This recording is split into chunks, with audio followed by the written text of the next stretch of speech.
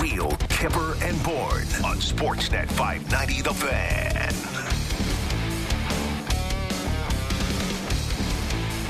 Well, all right. Welcome, everyone, to Real Kipper and Bourne, but it's no Kipper.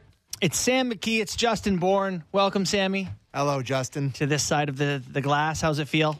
Fine. Yeah, I love that. I love what that forebodes for the show. So I'm rushing here. First off, I'll also say hello to Derek Brandeo. Brandeo, how you doing, pal? You good? We got Sis back there? Yeah. All right, we're rocking and rolling.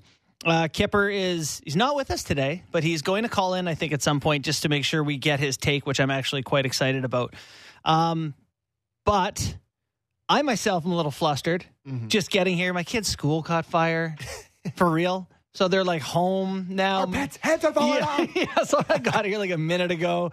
Running around a little bit. My article will be up on sportsnet.ca in a moment on my thoughts from game 2. But last night you and I were on Leafs Talk post-game. We chatted about how we felt about the second game. And we were pretty positive. Yeah. I thought the show was actually had a pretty positive tone. Not that like we think they're going to win the series necessarily, but about how they played. And I get here today, I sense a different tone from you from last night. I feel exactly the same as I felt last night in terms of how well they played. Okay. And the fact that they lost that game and them not being able to convert chances and turning the puck over. But it just sucks that we're here. Because to not get that one when you play that good. Yeah. What does that do to a team psyche? What does that? Good point. You're at home. You play as well as they've played, maybe ever. They dominated 5-0 minutes of that 6-0 game. So I don't know what they're feeling today. Like maybe they're encouraged because they played so well, and that's what the coach would say. That's what I mean. He's telling them, "Hey guys, if you play like that again." But ultimately, they played that well and they didn't get a result. And now you're going on the road for 2 games where you're already in a hole 2-0. Like, I feel like this is a really tough time for Sheldon Keefe in terms of keeping these guys in it. Like, I know they've got veterans. I know they've been through it. But that is a massive gut punch last night that I am still feeling. I woke up today. I was feeling it. Yeah. And you mentioned the nice thing, too. You know, you're also worse. Yes. As a significantly roster. worse. Yeah, because he's been your best left winger throughout the whole playoffs. Yeah. It's actually funny how quickly he became so impactful. He was on the ice for multiple 6-on-5 game-tying goals when they were chasing down Tampa, and on the ice for every overtime winner. And is that good? Yeah. And last night they're down a goal, chasing for a full period, and they need one guy to make one play, and they don't have him. And the loss is not because Matthew Nyes isn't there, but you could have put one in the net. You never know. Certainly, or created something, or just done something different than more shifts for. I know Yarncroc didn't play a lot, but whoever it may be in his stead. And, so in the space-time continuum, maybe he does score a tying goal if he doesn't get taken out of that game by Sam Bennett. I mean, being the diehard Nyes fan that I am, I could very easily see that. So, Can we do you want to do the Bennett thing? Looks like Kipper might be calling in here, so maybe we'll save the Bennett thing. But I didn't think he should have got suspended last night. Okay. And now with the result of the play and rewatching the plays that he did over and over, the fact that he's a repeat offender, it is a little bit wild he didn't get maybe one. Yeah, so I am on the internet like you. Yes. And I can see the discourse. Yes. And everyone wants blood. I'm seeing the amount of I put out, the tweet about having, the questions that we're going to take at the end of the show, and people are unhinged. Like, maybe they should put Simmons in there to beat the crap out of Bennett. Yeah, and it's like, stop it. I'm sure Bennett's going to take that fight. Oh, boy. Oh, we got our boy. Nick in Boston calling in here? Nick in Boston. Hello, Nick. How are you? I'm good. How are you guys? Sammy, we're losing our boy a bit, Kipper. He was pretty confident yesterday. I don't hear the same tone today, I'll be honest. Well, first of all, I feel like I'm a parent that's left town for the weekend and calling my kids to see if everything's okay at home. So, listen, is the oven off? Is it off? We're good, Dad. We're fine. Lock the doors. Theo, get up off the floor, stop playing with the dog, and go to school. Hey, and Theo's graduating this weekend. Oh, my That's God. crazy. Oh, what a man. career wraparound that is crazy. for you. Yeah. The kid you just listened to me give instructions to go to school when he was in grade 2 or grade 3 is graduating this weekend. So, Wow. all good on my part. As far as the Leaf fans, yes, a little concerned after last night. Yeah, no, it's as I mentioned, like there's a lot of good play from the Leafs. They controlled long stretches. They didn't get the result last night. What are you chalking it up to? What do you see as the major issues? We'd love to just get your overview, Kipper, on last night's game. JB, a minute and 6 seconds. How's that? Yeah. How's that to sum up why they're down 2-0? A minute and 6 seconds. Yeah. And it was a horrific 1 minute and 6 seconds. You're down 2-0 because you didn't start the second period and you took your foot off the gas pedal for a minute and 6 seconds. And that is in the nutshell. You guys want to focus on the 50 minutes or the 55 that look great? Great, do it. But if you look at the 1 minute and 6 seconds, that's the difference during this time of year. One or two mistakes can come back and haunt you. If the Lightning want to go back and kick themselves in the first round against the Toronto Maple Leafs, they're going to kick themselves on blowing a 4-1 lead in Game 4, right? Yeah. Yeah. The Leafs now have to go to Florida and make sure they don't kick themselves next week to look at 1 minute and 6 seconds. And for me, go back and play that minute and 6 seconds. It was a disaster from puck drop. From McCabe to Nylander to giving Barkov the opportunity to go in like that. And then Sheldon pulls off the forwards. And for whatever reason, McCabe is horrific on 19 seconds. He wants to leave him and Brody out there. And then all that did was just compound the remaining 47 seconds where, again, horrible decisions. When the puck's 200 feet away from Bobrovsky and it comes right back in your net, it was a disaster from Matthews' half-assed forecheck where it goes D to D to Ekblad. Bunting goes in there, does a drive-by, and then McCabe comes in to challenge Barkov, and he gets a clean out. It was a disaster, minute and 6 seconds, and that's why they're down 2-0 after last night. Yeah. So, Kipper, I would be remiss if I didn't get your take on the Bennett situation. Leaf fans are not pleased, my friend. Which one? The one behind the net with Nyes that's now probably driven Nyes out of the series with a concussion, and then the following play where he cross-checks Bunting in the neck, follows him up with one in the lower back. People are clamoring for a suspension. What are your thoughts on it? You got $5K for that one. Yeah, you got $5K. Yeah, listen, I appreciate Sheldon trying to, work the league with the comparison to the Austin Matthews in the outdoor game. The one that he needed to compare it to was Lafferty on Colton a week ago. That's the same cross-check. And Sam Lafferty, we never thought for a minute Sam Lafferty was going to get suspended off of that, right? No. But people are more mad about the behind-the-net wrangle. Yeah, the Bennett one is what's got people pissed off.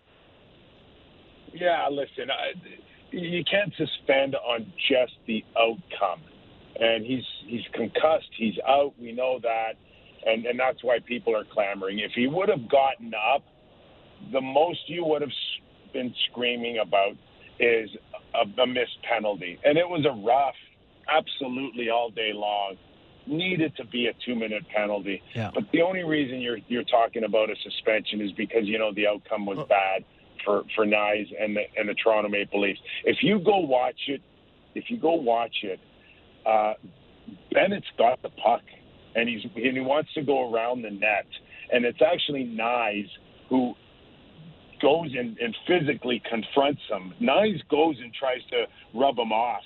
And then from then on, all you have is a 10-year veteran, a man against against a guy that's just out of college that isn't used to that type of physicality. And Bennett ate him up. We know Bennett ate him up, and he took an extra shot at him, and that's it at the end of the day. That I'm telling you, if he gets up, if Nyes gets up, no one's screaming for a suspension on that play. But he didn't, Kipper, and he left the game and he was out for the whole game. And this is Bennett, who has been suspended 3 times in his NHL career, plus in the playoffs. Like, okay, I think people have a right to be pissed off about it. They're pissed off because he's concussed, Sammy. Yeah, I know, the but play doesn't warrant the play doesn't warrant a suspension. But he's concussed. Like I said, if he stays in the game, no one's screaming for a suspension. Yeah. I agree, Kipper. We were just getting into that a little bit. It's a bad play. It's a rough. It's excessive. It's I think he's a dirty player at times, but not sure you can suspend for that play. The minute 6 gets away from him, and they scored 2 goals, just 2 goals for the 4th straight game. Bobrovsky is now the best goalie in the playoffs in terms of goals saved above expected. You think it's just a hot goalie? Are they not getting to him? What are you seeing for their inability to score enough? I don't see anywhere near the traffic that we saw against Vasilevsky and the ability to stay there and cause havoc. We're all in agreement that this series there's more room out there, right? For sure. Justin, you talked about that from game 1, that there's a lot more room out there, which means that there's gaps, there's space. And right now, Bobrovsky has a ton of space to see the puck. You got to start getting into his face. You got to start bothering him. Don't knock him. Just bump him. Do whatever you can. But this is the guy that's hurting you right now. We talked about Tkachuk in the first game. He was quieter, but he still had enough room to make a world-class pass to who scored the game-winning goal there? Forsling, was it? Yeah, Forsling. Forsling. Okay, that was a world-class pass right through a seam for the game-winning goal. No, he didn't have the physicality that he had in game 1, but right now, it's not Tkachuk, it's not Bennett, it's Bobrovsky. That's your biggest issue now going into Florida. And you got to solve him. You got to hope that the trend that he's had in his career, where he cannot sustain longevity, happens as early as Sunday. For sure. All right, well, Kip, listen, I know you're down there in Boston. You got any fadeaway thoughts for us? Are you good to go? How are we feeling about Game 3 in 2 weeks? Listen, just look at the road records. Yeah. Look at New Jersey losing 2 at home and going into Madison Square Garden and winning. Like, this is a crazy playoff, man. Anybody that just writes off the Leafs right now, hey, maybe it will happen. But judging by what I've seen so far in these playoffs, man, things might be still up for grabs. Love it. Yeah. All right, pal. Well, you enjoy yourself down there. Congrats on your son graduating. Great accomplishment. We look forward to chatting with you on Monday, man. See you, Kippy. Enjoy the rest of the show, everybody. All right. Thanks, pal. Monday. Sounds good. Nick Kyprios, ladies and gentlemen. Nick in Boston. Nick in New England. I was just about before we had Kip there, you and I were about to have the chat. I do agree. And that I don't think you can suspend for the attempted head slam on the ice, which sounds ridiculous. It's just, they're tangled. It's rough and violent, whatever. I don't know that it's like a slew foot level of violence or. You're just, the thing that pisses me off, and like I said last night, I guess the thing that's changed, and Kipper is right, is that he's hurt. Mm-hmm. And I think they played the results a little bit with the Bunting one as well, right? The fact that Chernak was hurt. Yeah. And Bunting had no history. What Bunting did was worse than what Sam Bennett did. Yeah. No question. Yeah. Like, I'm not going to sit here and be that Johnny Leaf fan and say it's in the same park. Right. But I do think giving the benefit of the doubt to a guy who doesn't, I wouldn't say necessarily has deserves not earned it. Yeah. He doesn't necessarily earn, and you compile the fact that he cross-checks a guy in the back of the neck, buries him while he's lying on the ground. Like, a combination of those both. Yeah. There's an argument to me, and I'm siding with my Leaf fan brethren here, which I don't always do, as you know. Yeah. I think he did deserve a game. I am okay with the Marchand suspension, which is I call the cumulative a-hole penalty, which is you've done enough things. A lifetime achievement. Yeah. But now here's a reply you're not going to like, I don't think, which is, to me, this feels like Leafs fans feel robbed by the result. There is no question you are right. And are upset today and want some blood. They want to blame something. They want to pin it on a moment. They want to find whatever. If you get that one game for Bennett, that game still lost last night. It's still 2-0. It stinks, but it does feel... I just want to know what's considered targeting the head. Yeah, like that's not targeting the head for you, Brandon? Yeah, like... Where's the line? like, can it not move for just a week? He tossed his upper body, which is attached to his head, to the ice, which is apparently not targeting enough. But it's the number one thing people are asking me about. We should get into it with Keefe. We should listen to the Bennett stuff that he has. There's multiple clips on it. So, Brandeo, if we could start with Keefe on the Bennett plays, and then follow it up with Maurice on the bunting and Nye's play as well. If we could just go back to back with those, and then we'll come out from that. In terms of the hit, I'm not going to comment on that. The league will look at that. I'm sure the cross check on bunting is eerily similar to the one that we saw with Austin last year in the outdoor game. We know how that one worked out. So, we'll just see. The league will look at all these kind of things. I didn't see the outdoor game. I know that will shock you that you wouldn't all be focused on the Leafs games. Oh. Probably had a pre-scout for those pesky Florida Panthers. So I can't comment on that. Everybody seemed to survive that, the tangle up behind the net. I think we've been on the other side of the ledger enough. Oh, I didn't like any of that. That made me angry. I didn't like any of the Maurice stuff there. The Toronto jab, the pesky Florida Panthers comments that everyone survived the tangle up just fine, which they did not. A serious injury to a young man's brain. And the last part in particular, which I think we've been on the other side of the ledger enough. I don't get that. I think we've been on the other side of the ledger. Is it just that they're getting more penalties called? Yes. That's what he means? Yeah, he means that they have had calls go against them where he thinks they shouldn't. We got the 5-1 clip or whatever it is. All right, you know what? I'm there. I hate his guts. All right, 2 games. Yeah, Who had 2 games? I hate his guts. I do too. That's just right now, by the way. I know he's a lovely guy, I'm told. He's a spectacular dude. And sure, he coached the Leafs. He was great. And I've loved you in years past. Ready to hit him. Right now? Yeah. Not a fan of the man. Not a fan. I think my biggest complaint, we're not the ref show. And so we won't do it for too long. No. But my biggest complaint is penalties are 3-0 for the Leafs. Yeah. The score is 2-1 for the Leafs. So the refs will not They stopped. call penalties as they happen. There was at least 4 to 5 infractions in between that time. And they're like, we can't be was it Ralphie, I guess, on the radio made some comment like, Florida's not going to get called for anything that doesn't involve an axe, was Jim's line. God, Ledger. Yeah, I don't know. It's the reffing game management thing. It's a real sticking point for a lot of people, and I don't think it's the time or place to necessarily discuss that. Yeah, but it is frustrating when the whistles go away. Yeah, and I will say they missed a few on the Leafs too after that moment. I thought the Leafs could have gotten out of that game with more than one penalty as well. Yeah, but they got to have to rise above it. I think the bigger question here is Sergei Bobrovsky, who have you had the graph sent to you yet? You sent it, yeah.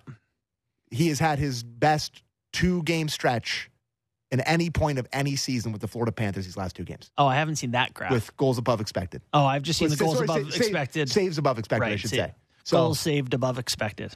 It's been his best 2-game stretch of his Florida Panthers career. That's awesome. That's awesome. So last night, we did, I shouldn't reference it 1,000 times, but we did do Leafs talk. And the first thing that I talked about, my takeaway from last night, which you can read my article on, which should be up right now, is the idea that the Leafs had 2 rebound chances last night. Just 2. And, out of their 25 slot shots. And Florida has some butchers, as you like to say. Absolute butchers. Like Gudis, butcher. Yeah. What's his name? Stahl's a butcher. Ekblad, butcher. Yeah. So standing in front of their net's not as fun as standing in against Perbix and Cole and whoever else they had. I forget that series. Yeah. But not it honestly feels like a lifetime ago. I know. It's a different world. Yeah. So it's not as fun to be there, and now they need to be there. I have felt that the Leafs have been very happy to play this sort of trade opportunities. The Leafs had 8 odd man rushes to Florida's 2 last night. It's going to come down to now you have to treat Bobrovsky like you thought he was Vasilevsky. Screens, rebounds, fall on him. The play has to all happen directly in front of him because he's playing too well right now. Yeah, I still feel like they are filtering it a lot from the point, but like Kipper alluded to there, and like you've said, they really are doing a great job of clearing the front of the net. Yeah, it's one and done. And Maurice clearly would have scouted that series in his 10 minutes between series that they got. Mm-hmm. He would have been looking at, hey, we can't let this happen to us. We have to let our goalie see it. And they're doing a great job of it. And frankly, in the playoffs, they're getting away with murder in front of the net, which is what happens. You're cross-checking, you're bodying people, you're slamming people's heads into the ice without any suspensions or whatever. So they're getting away with murder, and they know the line. And frankly, when you have a league where there's the management or the game management or whatever, once you get a few penalties in a row, your ability to clear the front of the net. You say it as a coach. Yeah, as a coach, you go in the room, you're like, listen, we got a little bit of leeway. They've called 4 on us here. We're not getting 5 in a row called on us. So go out there and clear the front of the net. Yeah. And don't be afraid to use your stick. Don't be afraid to knock some guys down. Like, that's part of it. And that's playoff hockey. I understand it. So we talked about it, but God, you just got to bear down and score a couple of those chances last night. Well, that's really what it comes down to. You're paid a lot of money. Yeah. And like, you can talk about how good he was, but your guys who make $40 million combined, your big 4, the whole thing that this is built around, have to be able to convert some of their great A's that they had last night. It's actually really funny because we spend a lot of time being like, you got to defend and be in your position and structure and whatever. Offense, you can't really control offense. Great players do great things. It's sort of, at some point, you have to have your feet held to the fire when you make $11 million, $10 million, and you get grade A chances and you don't score. And for a lot of players, you go, look, I'm getting these chances. Mm-hmm. They'll generally go in for me. I'm pretty good at that. Well, they need to go in now, and Tavares is probably who we're both talking about. Yeah. He gets that pass from below the goal line from Willie. Yes. Piece of pad, crossbar and out, and it's this close, and he gets a breakaway, and it's this close, and we need one there. Yeah, absolutely. Like, you can talk about how close it is and how you're getting chances, but you are elite in front of the net, and you need to show it in a big game like that, and it's amazing how different the conversation would be. Yeah. Right? One of those goes in, 2 of those goes in, they win the game. You're talking about, like, that's why it's such a cruel sport in the playoffs. It's on a nice edge. It is. And so one of the things that I mentioned in my article today was just like, we talk about how the Leafs put themselves in a position in round 1 to get lucky, air quotes. You do the things that help you get lucky, which is you don't make big mistakes and give them other team glaring chances, which keeps you in close games. Which they've exclusively done in this series. Right. That's right. Made those big mistakes. You get in front and you tip pucks and you screen the goalie and hope you get lucky and he doesn't see one or it goes off your leg or whatever. Did that well in the first series. You put yourself in a position, people call it creating luck or whatever, and there is luck involved. But you put yourself in a position to be lucky enough, you get lucky sometimes. And the Leafs have not put themselves in a position to get lucky because they've made the glaring mistakes. Mm-hmm. The turnovers, not a huge problem. But against a team like this, they're going to burn you. Yeah, they have some really skilled players. They're just sneaky good. For Hagee getting behind Liljegren last night again, like he gets behind you. That's what he talked about that Keefe when they gave him a breakaway. The one guy. Yeah. And they did it again. Yeah. So the Florida Panthers lead the playoffs in goals within 5 seconds of a turnover. 2 of them qualified last night, so they now have 9 goals within 5 seconds of a turnover. Next best is Vegas with 5. Toronto has 2. So, they're a quick strike team. And so how many does Florida have? 9. Oh, my God. I know. They've only played 8 games. No, I guess 9 games. That's remarkable. It is. So this is Kipper talked about the minute and 6 seconds at the start of the second period, and you have that lull. And to me, they have the lull because they played so well in the first that they're like, we're up 2-1. we got them now. Like, we're humming. And they were. They were. And so let's listen to Sheldon Keefe talk about how they came out to start that second period at the very first clip there, Brando. Disappointing and baffling. Disappointing, baffling, frankly. We didn't mean to make those mistakes one time in the last series. Not once. I know, you did, but you got bailed out. Yeah, you got bailed out, and I don't know, because it's so hard to sit here and say two of your best guys on your team turning the puck over in the sweet spot is coaching. It'd be a really tough thing to say. Mm-hmm. But like, what is it with the starts to periods like that sometimes? Does that happen to every team? We just watch the Leafs every night? Is it? But it just feels like it happens so often. Yeah. Like, is it a motivation thing? Is it like, what are you saying to them? Like, people are sick of me saying this when it can be easy, and I just feel like that would be an opportunity where you're rolling. And no, we got them now. You know, like, we're at home. We're going to win the second game 7-2 like we did last round. Yeah. And just took the pedal off, or, foot off the pedal a little bit. Nylander gets stripped, who, by the way, we can talk about his game. I thought he was tremendous outside of that moment. Yeah. And, Marner, instead of skating it out of the zone, drop pass in the zone. Which he does all the time so effectively. Yeah. Put Matthews in a tough spot. Matthews, instead of just trying to do something safe with it, try to make a cute chip. And it's a weird play that he made. Just shot it right into his gut, and it goes back the other way. So if I were going to ask you to, let's just say, power rank the problems here, going down 2-0, going to Florida. Because I think it's been pretty clear that the Leafs have been the better team through both of these games. I think Florida was better in the first game, but last night, there's no question. What do you think, what's the first thing that worries you other than being down 2-0? I guess that's maybe it.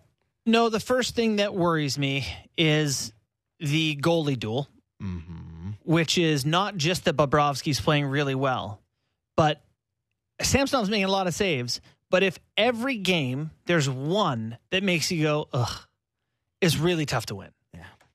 And so he has proven to be an guy once in a while here in the postseason.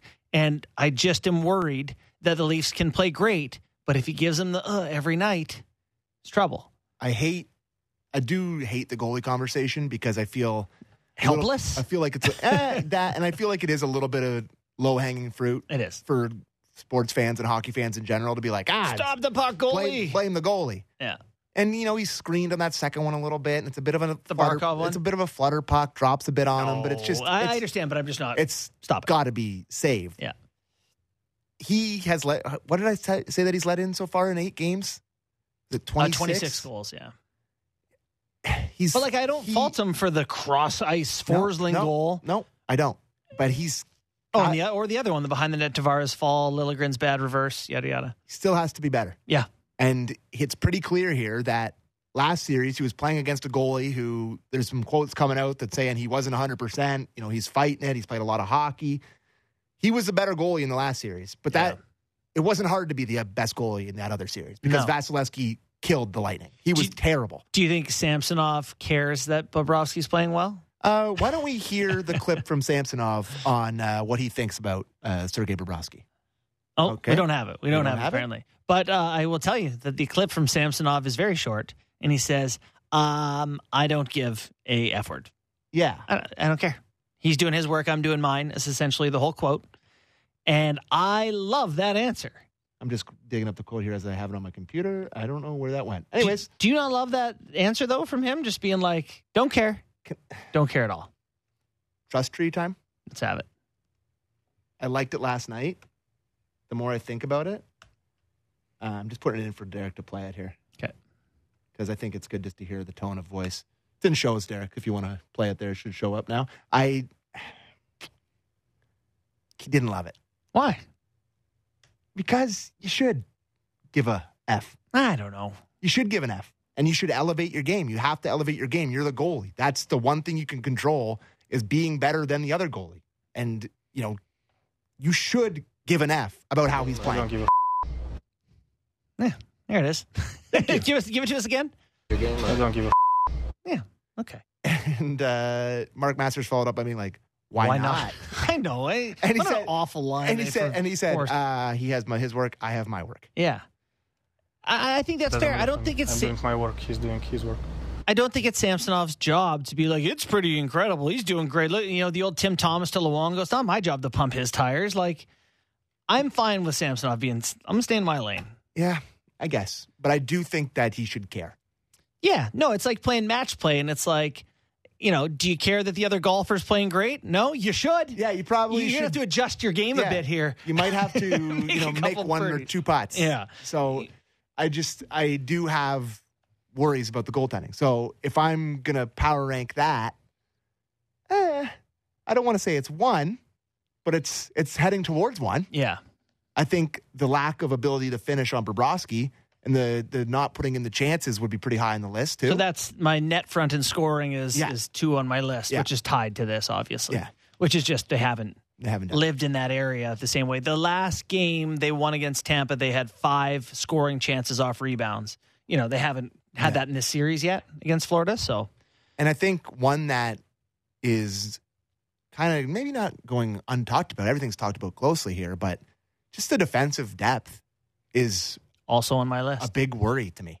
Liljegren and Gio as a pair, bad struggle fish. They're bad. Yeah, and you put Hall with Gio, and it's been bad.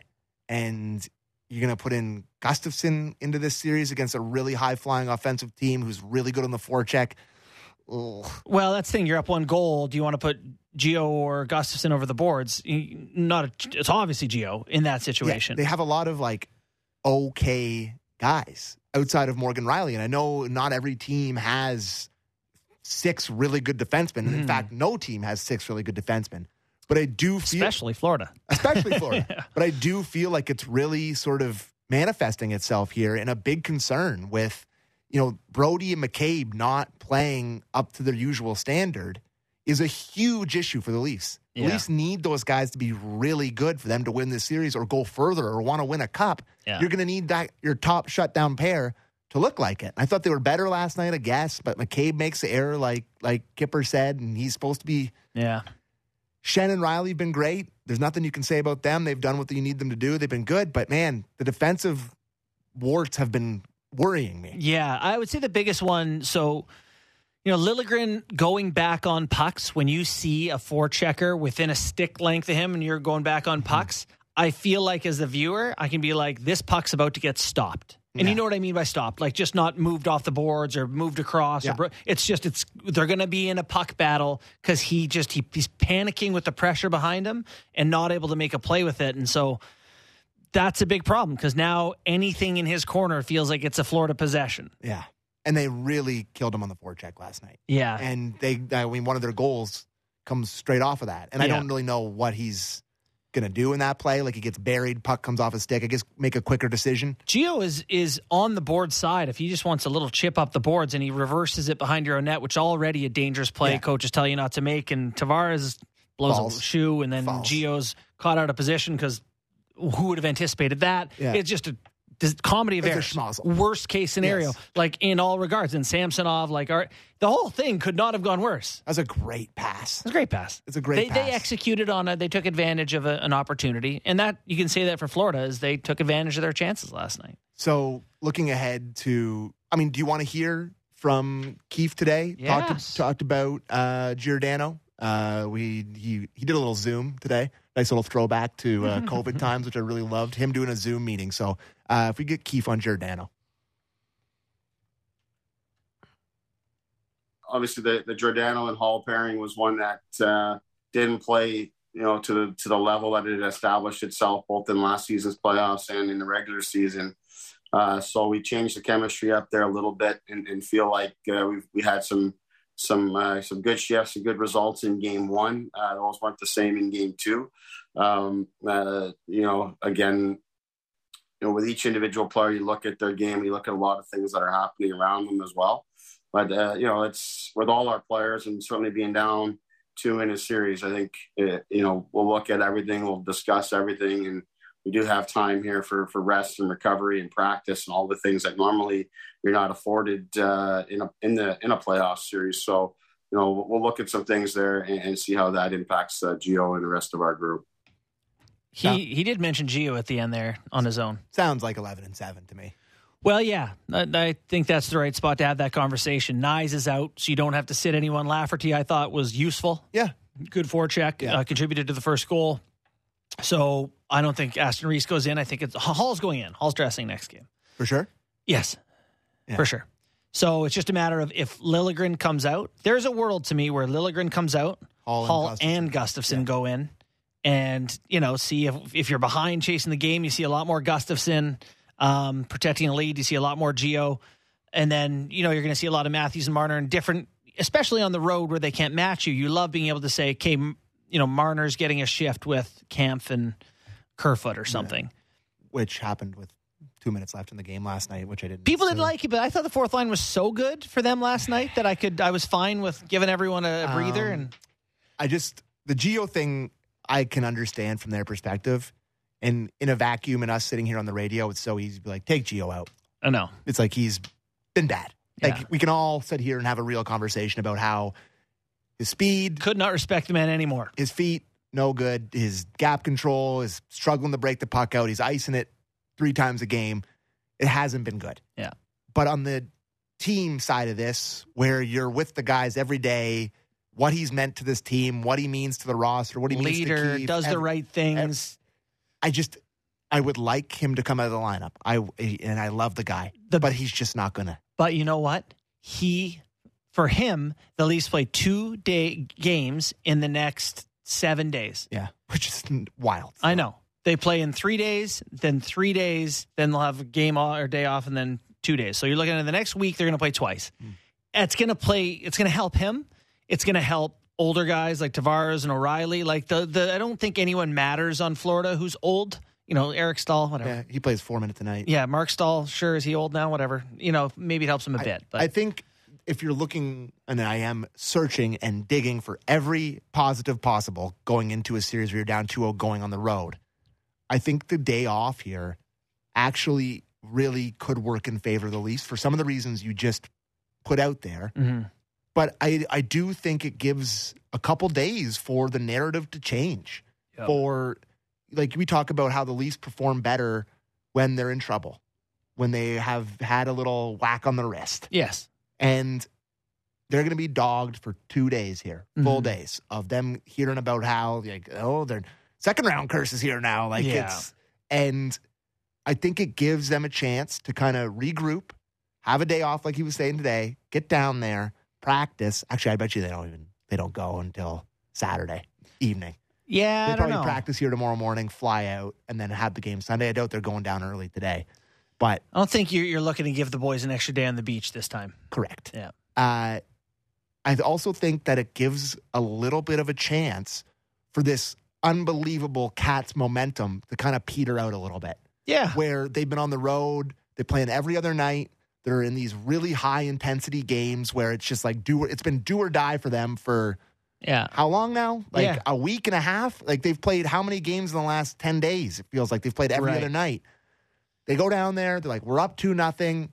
We're fine. They kind of have a let off, and the Leafs can get back into this series. I do think that there's a chance for their momentum to run out a little bit. It's like running in the city. You run for 5K, and then you hit a traffic light, and you have to stop, and it's just like, I think I'm just stopped. Yeah. I think I'm just going to... I don't think I'm going to start again. grab a slice of pizza and walk home. I don't think I'm going to keep running. But, that's a very, very narrative-y, mojo kind of conversation. So? But there's no way that doesn't play into this a little bit, where there's you switch it over onto their side, the self-satisfaction. Yeah.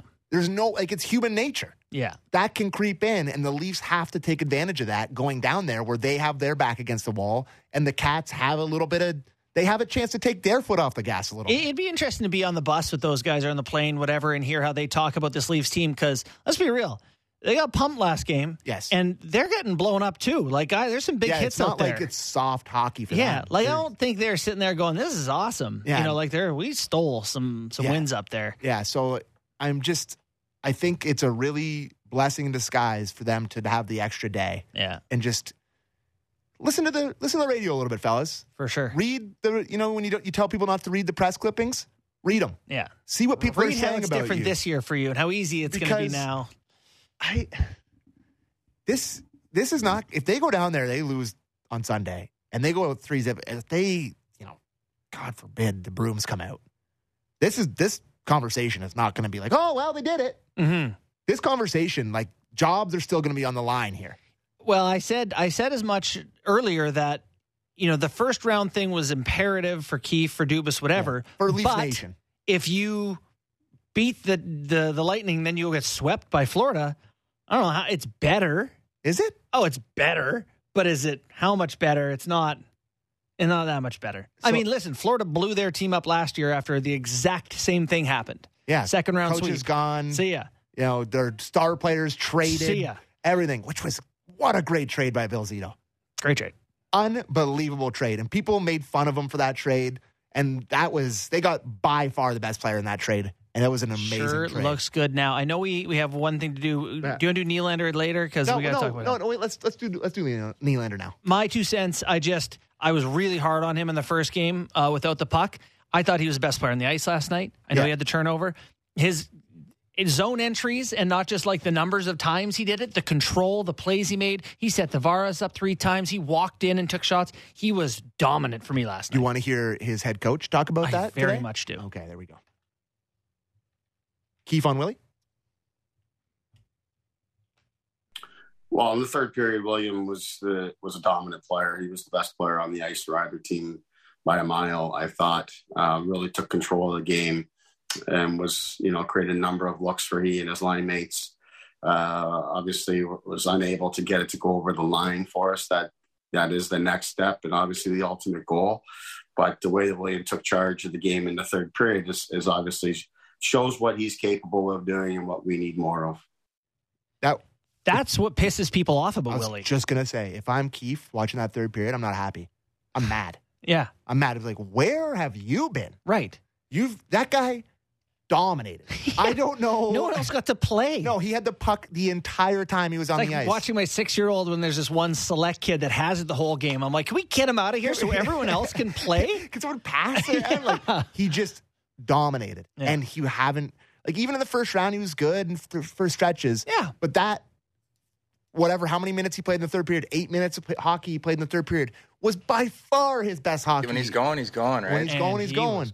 So you really hope that heading down to Florida, you get that again. Because if you get that again, you probably win Game 3. I would guarantee it. You see another Willie game like that, they'll win Game 3. Okay, I promised Mess I wouldn't do this. Oh, my God. Guaranteeing. All right. It's time for playoff picks presented by Bet365. Visit the app for the latest odds. So I do my little check-ins. I bet all my money on Florida in Game 3. Okay. My family's in peril. I am I'm kidding. I am rich. About the family. I am rich off the Panthers. You are. I am chock You get full of hedging money. from Game 1 and 2? Yeah, I did. So early to get hedgy. I wouldn't have.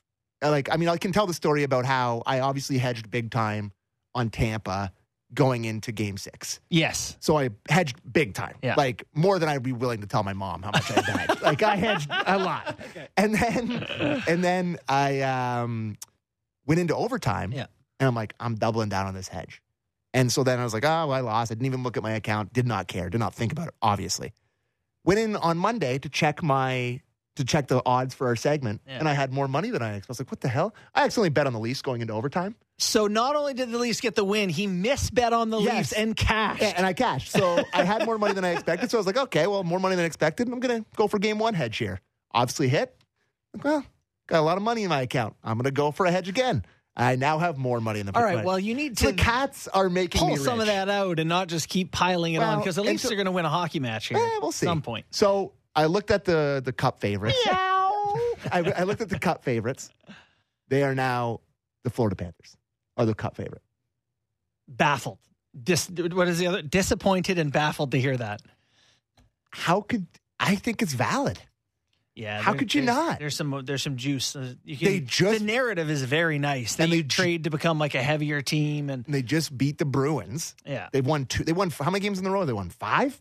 They won 5 games in a row against Boston and Toronto, 4 of which were on the road. Yeah, I think that's a valid. And so the Leafs now have gone down to plus 800, the second worst odds. Tempting. Nah, it's not.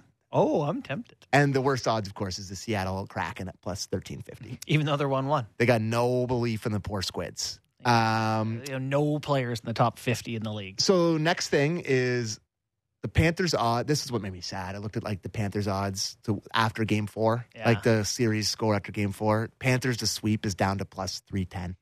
Yeah. Okay. Well, I wouldn't touch that. That's scary. Yeah. Seeing a number that low, you look at that number and you're hoping it to be like plus 1,100. Yeah. It's like, oh, it's plus 300. I'm like, They oh, think it's kind of likely. God. I gotta, as a player, I've played in, for I would say 10 good years of playoff runs where you have a moment. I won the championship one of those 10 years, but you have a moment in all the other years. You're like, oh, yeah, like we're in the third period where we're in trouble. Like you suddenly have the first thought of summer vacation. Yeah. Truly, like on the bench, you're like, God, what am I going to do? All right, back in the game. Oh, yeah. But like, as you were reading me that, I had my first like, God, the Leafs are almost out. Like, what does that do for the show? Okay, all right. Willie's already thinking about the World Championship. All right, and the last one for you here.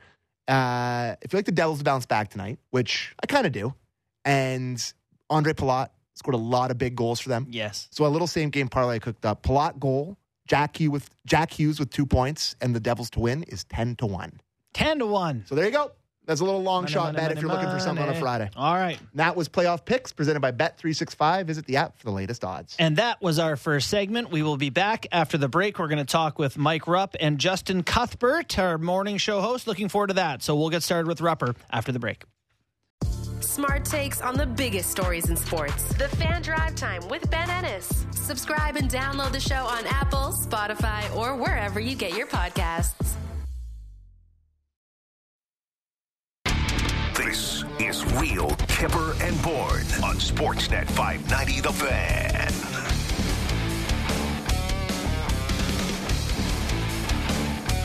Welcome back to Real Kipper and Bourne. We're going to be joined momentarily by Mike Rupp, NHL Network analyst, former NHLer, 609 games, and Stanley Cup champion. Did I say this on air already about Simmons? No. Oh, the amount of people in my mentions be like, get Simmons in there or get Bennett. Get Simmons in there. He hasn't played in a month. This is the fastest team. Like, you have 11 forwards, and one of them's going to be Simmons. How many minutes is he going to play? 3? Yeah, and that's, love and respect for Wayne Simmons in his career. But this ain't the time. Like, what is Bennett going to give him that fight?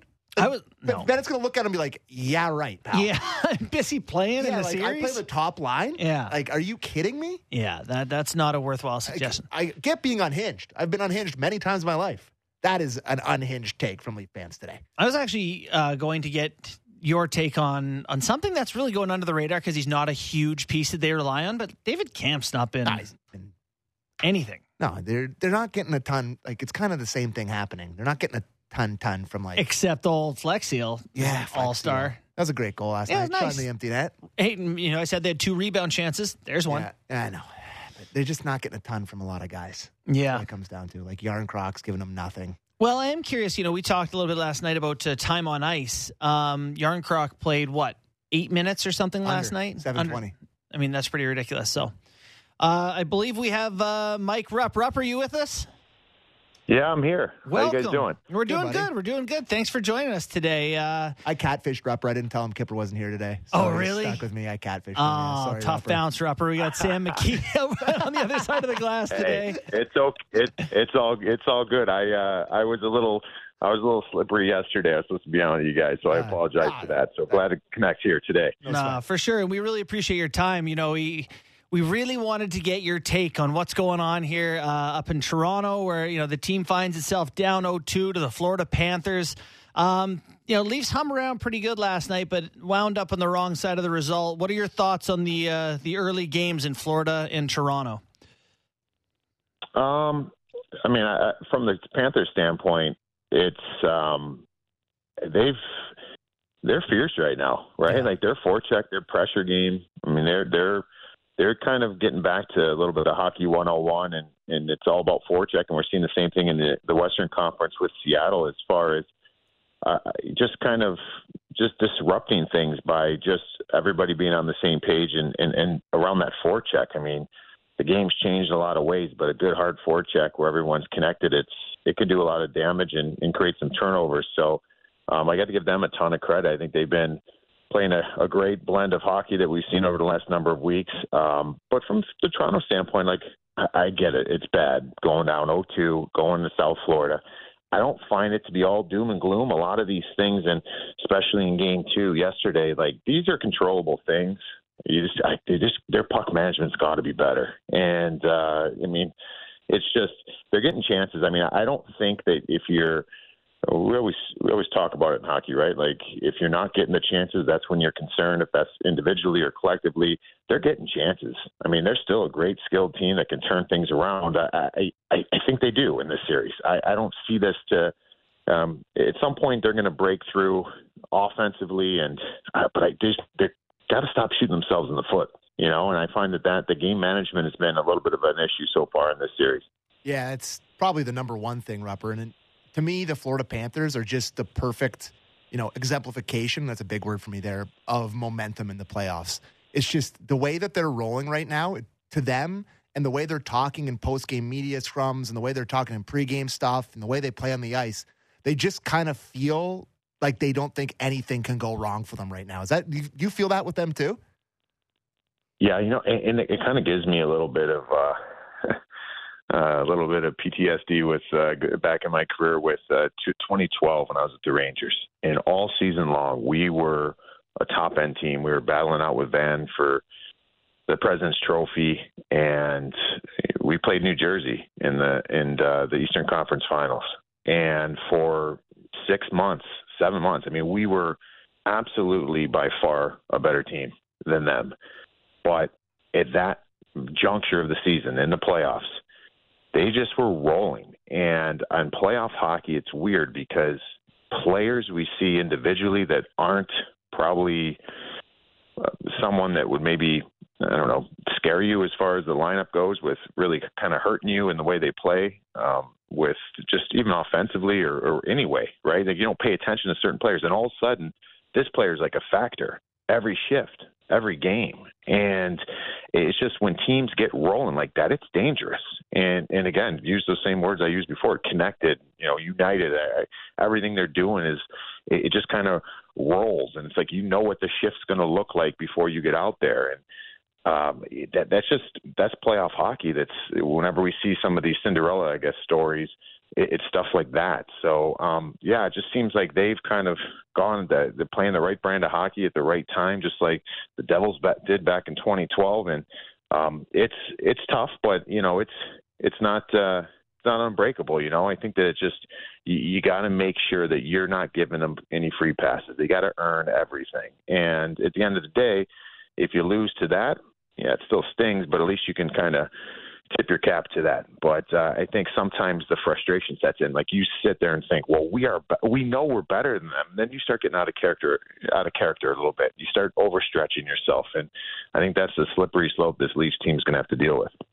So I want to get your take on this, Robert, because you played in a ton of NHL playoff games with the road versus home record stuff that's happening right now, and it's unprecedented. I think through the first couple rounds of this playoffs, how many teams are winning on the road. But what is it like? Did you prefer being on the road, prefer being at home? Like, what do you think it is about that that's so weird this year? I loved playing at home in the playoffs.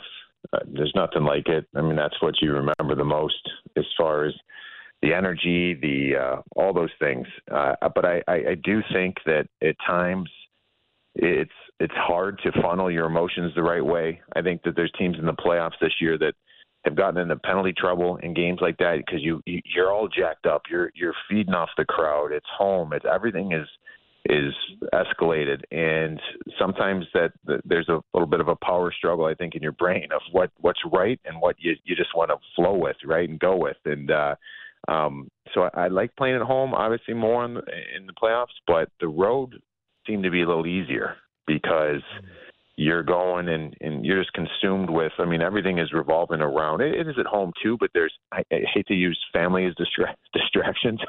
I mean, it's your family, but you're in a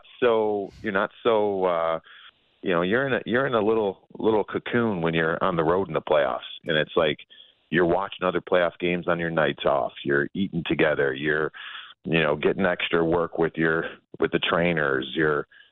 Everything is geared around getting rest for your game, and it's just focusing on it and kind of owning in. So I found that it was a little bit easier, and plus you're not supposed to have success on the road. It's a little easier, less pressure. So I don't know why this year's numbers are so crazy. I don't know what to kind of put on that, but just when I played, I put it this way, I love starting series on the road because I feel like it allows you to kind of, there's no pressure there, and you can also kind of, get a big win. If you get a big win on the road in the first 2 games, like I feel like that changes everything. For sure. And, one thing that makes a big swing is just like a couple of bounces can go a long way. You're on the road. You don't have to be the better team, but you luck 1 or 2 in. All of a sudden, you're feeling pretty good about yourself. I sometimes feel like I straddle 2 camps because I'm into analytics and numbers and all that. And I can tell you that the Leafs have outchanced and outperformed and should score and yada, yada the last few games. But I also played in the minors and have been told my whole life about earning your luck. And the Leafs have been unlucky in the first couple games. Where do you weigh in on how you earn your luck and if you can even earn luck? I think you can. I mean, that's obviously when we always say that you earn your bounces or you play the right way, you're going to get the bounces. I mean, clearly that's not a proven thing. Like we just think that way. Like you just continue to do the right things. Eventually, it's going to go for you. But I think a lot of times it's in the playoffs. You can be feeling good about yourselves. The numbers could speak to feeling good about your team game as far as even shot volume. Geez, I hope we're at a stage in our hockey consumerism now where we don't put so much onus on shots on goal. I think that we've learned now where the shots are coming from and all those things. Like those things really matter. But it's about getting to that middle of the ice, and I think that's where you feel like you can earn the bounces because you could shoot the puck. You can get 75 shots on goal in a game. And if they're from the outside, I mean, you might score 1 or 2, 0. I don't know. You know what I'm saying? So you got to get to those areas. We see so many going off of the opponent's skate. We get double deflections. I mean, that's where you earn bounces. You keep going to those areas and battling for that part of the ice. And that's where I think you can earn some bounces. So I want to ask you about Matthew Tkachuk and what we've seen out of him here because the Toronto media has been all over him in terms of propping him up. And I don't know if you saw Maurice yesterday, but he said they're not the best line in the history of hockey. But I think this guy has really sort of elevated himself into the conversation of one of the elite. Like I think he was before, but what this playoff run has done for him so far, like I think remember when we all said that, is Claude Giroux better than Sidney Crosby? Remember when we all had that conversation, that one playoff run? Yes. Like I really do feel that there's going to be some people saying that he is one of the top 5 guys in the league when it's all said and done if they do get past the Leafs. Yeah, so I don't know how you measure this, but this is how my brain works, is we all would probably agree Connor McDavid's the most talented player in the NHL in the world. Agreed, yeah. You can go on and on, argue who's number 2 and all those great things. But for me, there's like this fake category of top players that influence the game. And like that doesn't mean in general. That means every single night ways that player can influence the game to win. I think a perfect example of that is how highly regarded Patrice Bergeron's been in his career. Mm-hmm. Patrice Bergeron's not a 100-point guy. He's not a 120 guy. Like he's not going to hang up there with it. But as far as influencing the game in his prime years, he influenced it just as well as anybody else. Matthew Tkachuk obviously can get the 100-plus points, but he influences it in so many other ways. Another guy, to go back to Boston, that I've kind of thrown in this category over the years is I felt like a Brad Marchand influences games every single night. So if you were to say, all right, on this any given night, Brad Marchand was a prime factor of his team winning this game. I put his numbers, he'd be influencing games for the Boston Bruins almost like Connor McDavid in Edmonton. Totally different ways in doing it, but it could be his penalty killing. It could be his block shots. It could be getting under the skin. It could be drawing penalties. It could be scoring. I mean, this guy, it just his energy he brings. That's kind of like Matthew Tkachuk for me. Like he can put up 4 points. Doesn't need to. He could still be the best player on the ice and have 0 points. So that's a unique blend, and in that kind of mystical category for me, I mean, he influences games just as much as any other player in the National Hockey League. Yeah. What's a complaint here is that the superstars, a guy like Nylander, like he'll be nowhere to be seen for 10 games, then amazing, or Marner, you think he's had some pretty good quiet runs here in the playoffs, and not able to impact the game all the time. Someone like Tkachuk, then, if you're defending a guy like that or playing against them, how do you shut him down? I asked this to Kipper yesterday, but like more engagement or less? I would think less. I would think it's one of those guys that you want to, I guess, sleep. I don't know if Matthew Tkachuk will ever sleep, but I don't think you want to.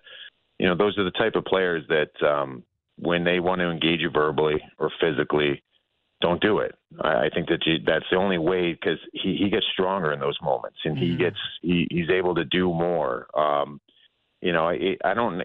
But that's the crazy thing about it. Okay, maybe he feels that, so he backs off that a little bit, and then again, this is a player that I thought last year, him getting his 100 points, he wasn't going to be able to do that again because he was on the best line in hockey last season in Calgary, and he had a better season this year, right? Like I don't understand it, and he can do it other ways, and but yeah, I think you gotta, you don't want to play his type of game like that. It's you try to kind of ignore it and move on, but I think it's hard because then he'll just turn and do something else. No kidding. Well, Rupper, we really appreciate your insight on all this stuff. We're looking forward to see if they can figure him and Bobrovsky out in the games ahead. Thanks for joining us today. Thanks, Rupert. All right. Thanks, fellas. Thanks so much. That is Mike Rupp, NHL analyst for NHL Network. There he goes. Doink. 15 points in 9 games so far for Matthew Tkachuk. You know what's funny though? Do you have his Elite Prospects page open? Is that what you're looking at? I'm just looking at his. I'm just looking at his hockey. Hockey DB. Yeah, it has his playoff stats though, year by year. Yeah, this is by far his best. Typically, has not been a great playoff performer. Yeah, and I remember the year they lost to the Oilers. He was bad last year.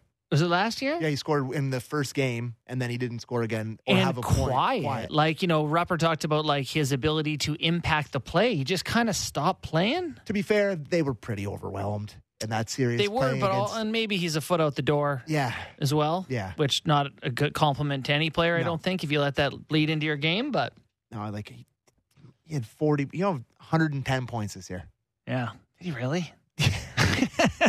Yeah, it's just, like I said to you yesterday, the word that comes to mind for him, and he was like it again last night, it's just, he's relentless. Mm-hmm. There's never a shift where he's just like not breathing down your throat. And I think Rupper, I asked that question, and I don't think he could have laid it out any better than he did in terms of guys that just influence the games in different ways. For right? sure. And I think of, I actually don't put him in the class, obviously, of Tkachuk. But a guy like that is Killorn to me. Yeah. With Tampa, where he went long stretches without scoring, but you're just like, God, this guy is really annoying. Yeah. He's in your face. He's on top of the goal. He's good defensively. He's all over the ice. To me, Matthews is the closest thing the Leafs have to that, in that he can block shots and win puck battles. Defensively. Yes. There's no question he is elite defensively. But he lacks the physical element that you're talking about with Killorn, Marchand, Tkachuk, like that type of guy. Yeah, I guess maybe Ryan O'Reilly would be the closest to that. How about his finish on Marner's beautiful pass last night? Yeah, it's nice to see him score a goal, and it would have been really nice for that to be the winning goal in the hockey game. Certainly would have. I do, not to circle back on the goaltending and, beat up on it, but they at least have scored 2 goals in 3 straight games, which is not nearly enough. They won one of those 3 games. Yeah. At some playoff games are 2-1. Yeah. They won Game 6 2-1. When Samsonov played great, that was enough. There's allowed to be low-scoring games, and I think, reverse, and if we're going back to the space-time continuum here again that I referenced earlier, I think if you make that save on that flutter puck from the top of the circle, you get that save, you get a face-off, you kind of slow things down. There's a world where the Leafs win that game 2-1. Yeah. Because they really, really were great in all facets from that point on. So, I know you got to score more than 2 goals usually to win a hockey game, but, you can win a game 2-1. Yeah, no, it's an option for sure. And it was as disheartening as it was. Sammy to beat up. I hate beating up on him because he won them, their first round in 20 years. Yeah. I know it's great. He was unbelievable in Game 6. What have you done for me lately? But, I kind of want to go a little further. And he's not been very good in the first 2 games of the series. No, we have lots to cover in the next block. I want to talk more about knives. You got knives. Oh, I pulled a kipper. I pulled a kipper. We got more on knives. Yes. And we'll talk about that. We're going to be joined by Justin Cuthbert, host of our morning show here, which is exciting. And we're going to take questions. Text fan 90 or just text 59590. Yes, text 59590. Your takes on this series, your takes on anything, your takes on life. I'll read anything for you. We got a couple of tweets too out there that people have responded 16,000 times to, which is good. People are engaged. Well, we are too. Well, I know we're engaged, but it's really opens my eyes to, like, just not, I guess, on a personal standpoint here. People care about the Leafs. Yeah. Well, and you know what? Everyone said all season, regular season doesn't matter. Regular season doesn't matter. And people treated it like it didn't. Yeah. And guess what? It's not the regular season. The fans have flipped the switch just like the Leafs have. We're playing now. Oh, yeah. You know, People want Wayne Simmons in the lineup to fight. Relax. Anyways, all right, we'll talk to Cuthbert. We'll talk to Cuthbert, break it all down after the break. Breaking down the top stories in the NHL every day. The Jeff Merrick Show. Subscribe and download the show on Apple, Spotify, or wherever you get your podcasts. This is Real Kipper and Bourne on Sportsnet 590 The Fan.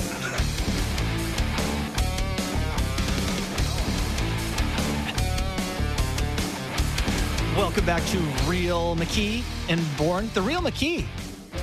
Oh, the real McKee, the real McCoy. Yeah, fantastic. I've been telling you about this.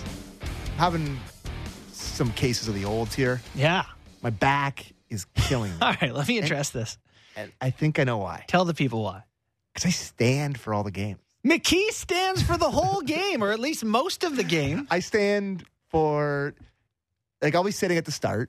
And then once the game gets into the second period, it's close or whatever, I stand. What is your living room situation like? Is Allie watching with you? Yeah, sometimes. And you're just standing? Does she think you're a complete psycho? I stand like, you know how like you'd see like an old guy standing? Hands behind his back? How you'd like see an old guy standing outside of Tim's? That's how I stand. Like a foot just in front of my New TV. Balance. And a foot in front of my TV. I'm just sitting there like, yes, I am taking in what's happening here. I am as close to this as possible. And my lower back is just barking. All right. We're joined by our boy, Justin Cuthbert. Man, thanks for coming on the show. We really appreciate it. Hey, buddy. No problem. A question for Sammy. Yes. Heard about, the happiness hedging. Yes. Does that include betting on Vinny Viola's horse at the Kentucky Derby this weekend? Wow. I never even crossed my mind. But he's the favorite, right? What's his horse called? It's Forte. He is the favorite, I think. I mean, it's still a decent price. I think it's like 6-7 to 1. So, he should name that horse Hockey on Sunday. That's what he should name his horse. Because Leaf fans are so unhinged. They were like, "Oh, the owner got him to move the game so he could go to the race." They were hinged. They were reasonably hinged on that one. You're here for that take? Not for that's why, but that it's unacceptable. Oh, yeah. Not happy about it. Yeah. So we were just talking about Sammy standing up and watching the hockey games because he's weird and passionate. Are you, how invested are you personally in this, or is it all a professional view for you? Good question.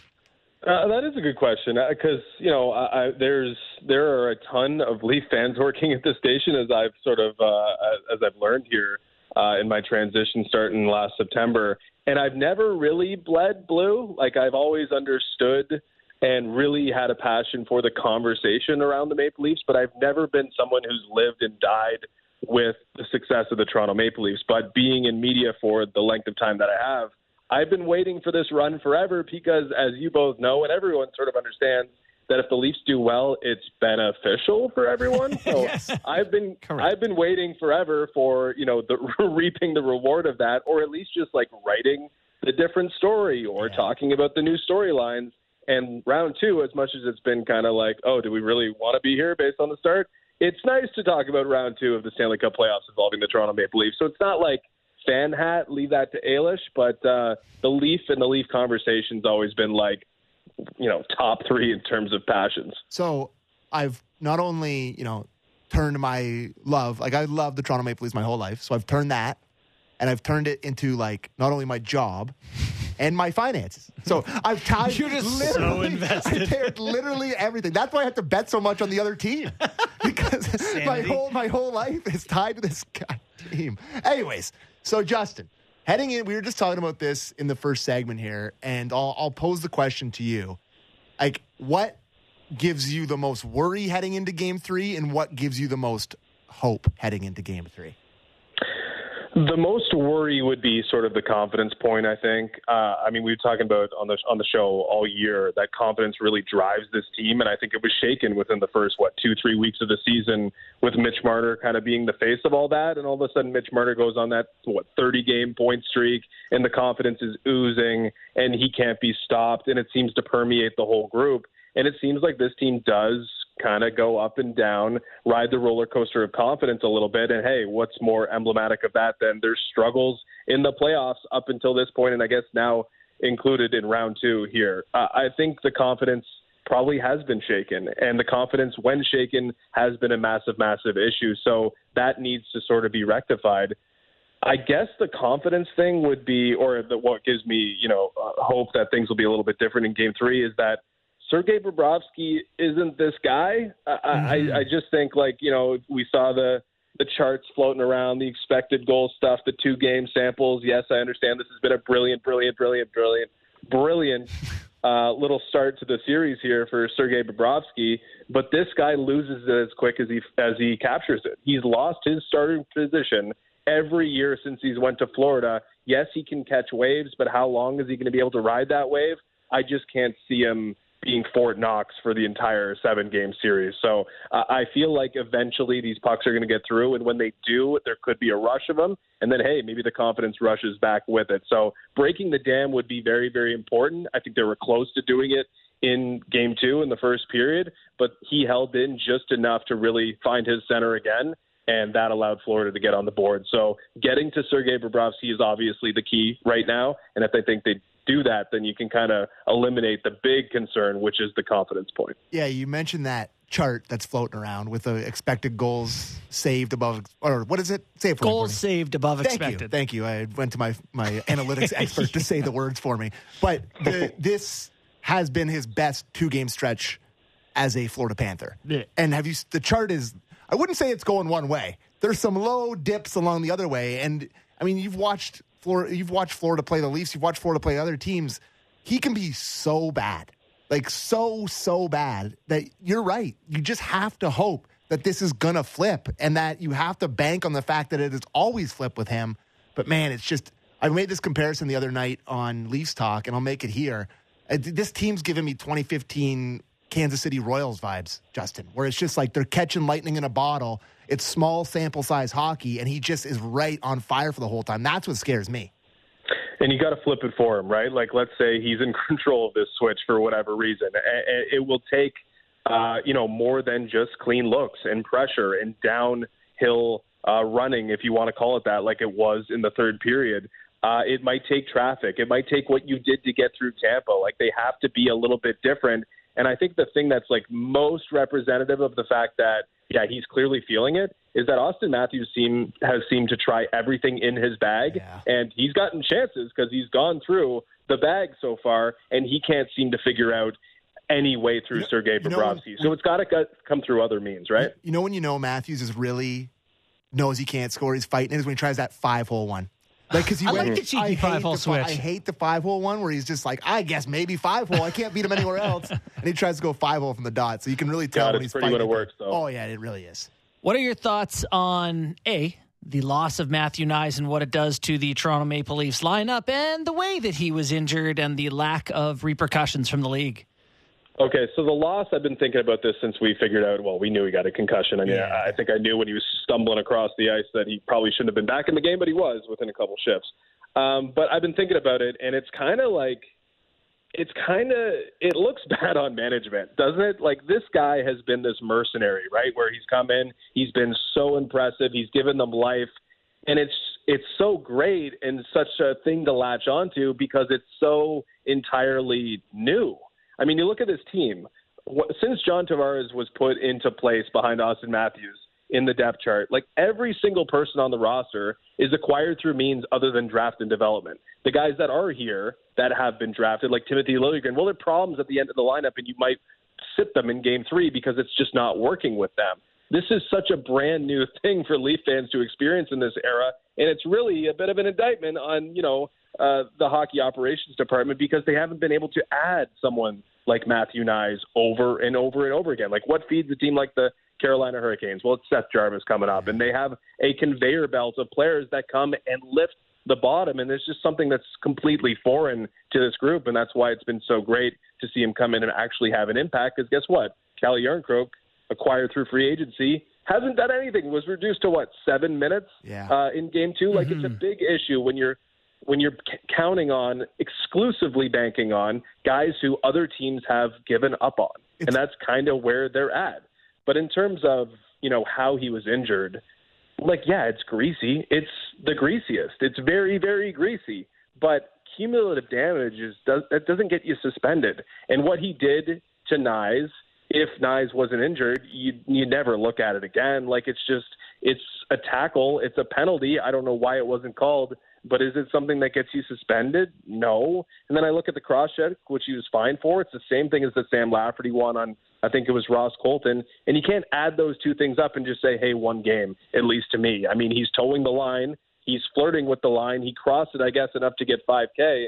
But cumulative damage isn't something that George Peros is going to consider when he goes through the game film. It's just the reality. And if the Leafs need to do something about or if something needs to be done about Sam Bennett, you can't count on the NHL and the league to do it. You got to kind of step in yourself, and they got to do something to slow Sam Bennett down, because he had a real bloodthirst in Game 2, and it was undeniably effective. He is a real problem for the Leafs. He is that in the fact that he is not only very good, but he is violent. And he wants to be violent, and he's in your kitchen. And, who did he spank on the first shift of the first game? Was it Kampf? Yeah. And Kampf was looking over his shoulder the rest of the game. He is a real – I think that's the difference between Tampa and Florida, is that the Tampa Stars, while greasy, aren't going to run you through the boards and, hurt you and want to hurt you. I feel like the top end, Tkachuk and Bennett and these Nick Cousins, who I know is on a star, but he's playing on the top line, the Tampa's grunts are their grunts. The Stars on Florida are kind of their grunts. You know what I mean? They really. That's nice. It's great. They really lean on you when you expect it to be the guys in the lower part of the lineup, and it's their stars that are really leaning on the Leafs. We were joking about this morning, Matthew Tkachuk has just spawned other Matthew Tkachuks. I know Sam Bennett was always a playoff performer and always a mean dude, but all of a sudden Nick Cousins is 6 inches taller and acting like Matthew Tkachuk without the skill out there. And you know what? He was effective too, because I think the worst play of the night, the thing that infuriated me the most about what the Leafs did, forget the 66 seconds from hell, was John Tavares looking over his shoulder with Nick Cousins behind him and deciding not to eat the puck. That's something that everyone who's played the game can understand. Even if you're in the worst men's league possible, you eat the puck with 5 seconds if you can. And John Tavares didn't want to go near it because he had Nick Cousins coming behind him, ready to land a hit, and he coughed up the puck, and Austin Matthews has to take a penalty. And you guess what the Toronto Maple Leafs needed an extra couple minutes of? Well, that was time to tie the game. And instead of 20 minutes, they had 18 minutes in the third period because they began the period killing a penalty. Those things add up. That's the losing hockey that they and that's the trap they've fallen into when a lot of it didn't look so pretty in Tampa Bay, but there was a lot of winning hockey in the series against Tampa Bay. Yeah. All right, so before we let you go, we'll give you a chance to forecast this thing the rest of the way. It's okay. You don't have to paint the optimistic Sam and Ailish view of this thing if you don't want to, but what do you see coming here as they head towards Florida? Well, I think the rest is good. I think that they're still in Toronto is a good sign, too. I don't want to be sending you to Florida for 2 days to just hang with, Miami Heat games, F1 races, and a lot of other things you could potentially do. So I think, show up on Saturday, late afternoon, a lot of time to collect your thoughts, a lot of time to rest. I mean, Austin Matthews went, 25 minutes, Mitch Marner the same. Rest up and have a really angry effort, a William Nylander type effort where surely he was slapped around in the intermission a little bit and then was the best player on the ice in the third period. We need to see that urgency. We need to see a lack of hesitancy. We need to see the Maple Leafs go after it and get it, and they should, because they are, on paper, still the better team despite being 0-2. All right. Well, thanks so much, man. We really appreciate having you on today. Thanks. Cheers, boys. Enjoy the weekend. Yep. Yeah, you too. That is Justin Cuthbert, the host of the Fan Morning Show. Are the Leafs on the Justin cusp of coming back in this series? If I were to place a bet, man, I'm going to look at the Leafs. The Leafs to win this series. I can look that up for you. Yeah, find me that, will you? Yeah, no problem. All right, so a few things that we didn't get to in the opening block. There's a lot to pick through. I'm actually surprised at how much there was to pick through from this first game. The home losses was one of it. I am always interested in Paul Maurice's comments. The Leafs are plus 235 on Bet365. I don't want that. Still not good enough. No, because they know people believe. Yeah, they still kind of think they're. Vegas still believes, folks. That's lovely. Yeah. I want to hear, he talked about the 66 seconds from hell. Paul Maurice weighed in on what he said between the first and second period. This is going to make you hate him. Oh, really? Oh, good. Yeah. Let's get Maurice on that. Yeah, no problem. Nothing funny. I had my mic on from that quest for the cup, so my language was no good. We talked about the idea that you don't get to own every game, right? The first 10, twice shorthanded, that was theirs. That was their push. The Lundell goal was huge in this game because at that point you're going, this could be 12-0, right? Like they're on us. That goal's big. And then a real strong push there in that middle part for that. And then we just settled, okay. So they're going to be good. They're going to get their chances. They're going to make their plays. They're rolling tonight. Let's just stay in the fight. Like, for me, it's perspective. That's 5 games and 9 nights of as intense emotional pressure you can put on a hockey team. And we're not, this isn't the Jersey Rangers series where the home teams are 11 miles apart. We've been on an airplane for a while. So that's exactly, is that not playing into my... I actually was thinking about what you said while he was talking. Like, give them a chance to settle in. Slow down. Go home, fellas. Step back and take a look at what you've accomplished. Put the feet up. What an accomplishment. You live in Florida. 6 wins in the playoffs. Go out in your lanai. Put your feet up by the pool. That'd be nice, yeah. God, I hate to admit this to you. I love Florida. I hate it. I know. It's my least favorite state. I love Florida. I have family who lives in Florida. I go to Florida every year. I love Florida. I don't live there, but I love visiting. You know what wants you dead? Everything. The people want you dead. The bugs want you dead. The alligators want you dead. The weather wants you dead. Everything in Florida would prefer you not be there. I went on a trip to Florida in August once. Oh, God. It's just oppressive, wet heat. Honestly. And I went to visit my Uncle Glenn and my cousin Gracie, and I went there, and I was like, I'm going to go shoot some hoops. They're like, no, you're not. My cousin's like, you sure? Yeah. And I went out, and I literally was out there for 2 minutes. Like, I should have stayed on. Why did I leave Ontario in August? Yeah. This is the best month of the year. That's hilarious. All right. So, what else haven't we played? Well, Maurice, on what he said there is interesting, too, just because the idea that he was very philosophical. Yeah. I mean, a lot like Cooper. Like every question is a essay. Yeah, it's a chance to be, Socrates once again, and be like, every game is not yours to own. To be how to win profound or not to win. Yeah, you just got pumped for 10. It's not a philosophy class. Yeah. But I do think that's a good message to a road team who's trying to steal another one, like they did. So, do you want to play the Keefe on the lineup without Nyes? Because I think he alludes to some pretty good stuff in that one. And do you want to do the update on him first? He just says that he's concussed you later, and he's day-to-day after the next 2 games. Do we think there's any chance he comes back? I don't. I think it'd be a really I always often joke about the Leafs winning the PR Cup and how good they are. When's that happened?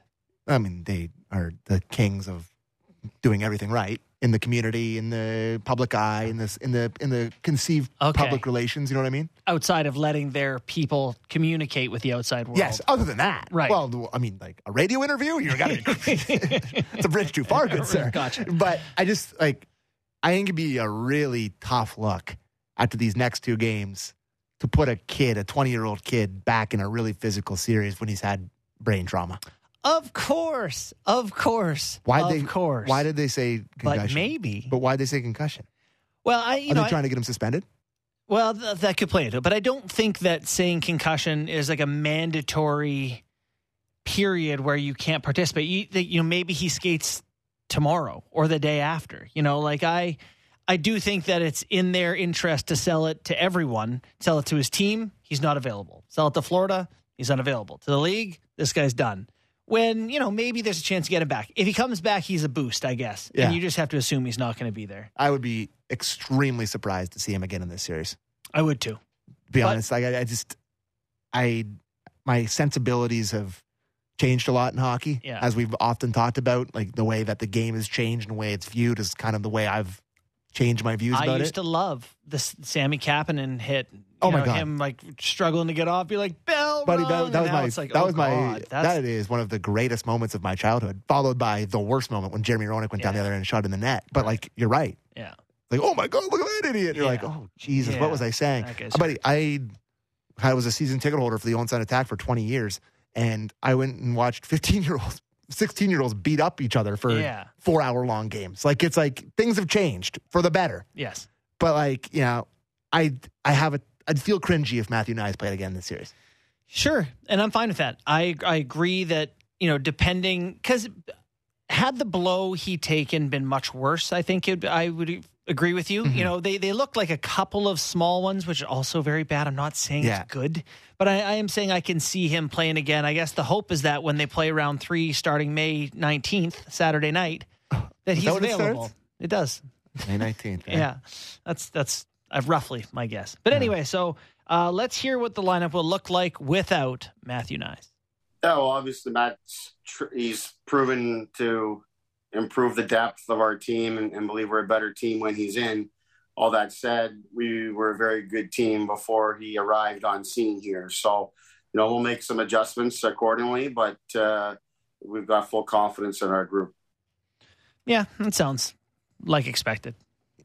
I like the idea that he's like, listen, we were a very good hockey team. We were in second when he came along. We're in second with him. You have multiple elite hockey players on your team. You should win some games without Matthew. We had 4 superstars up front.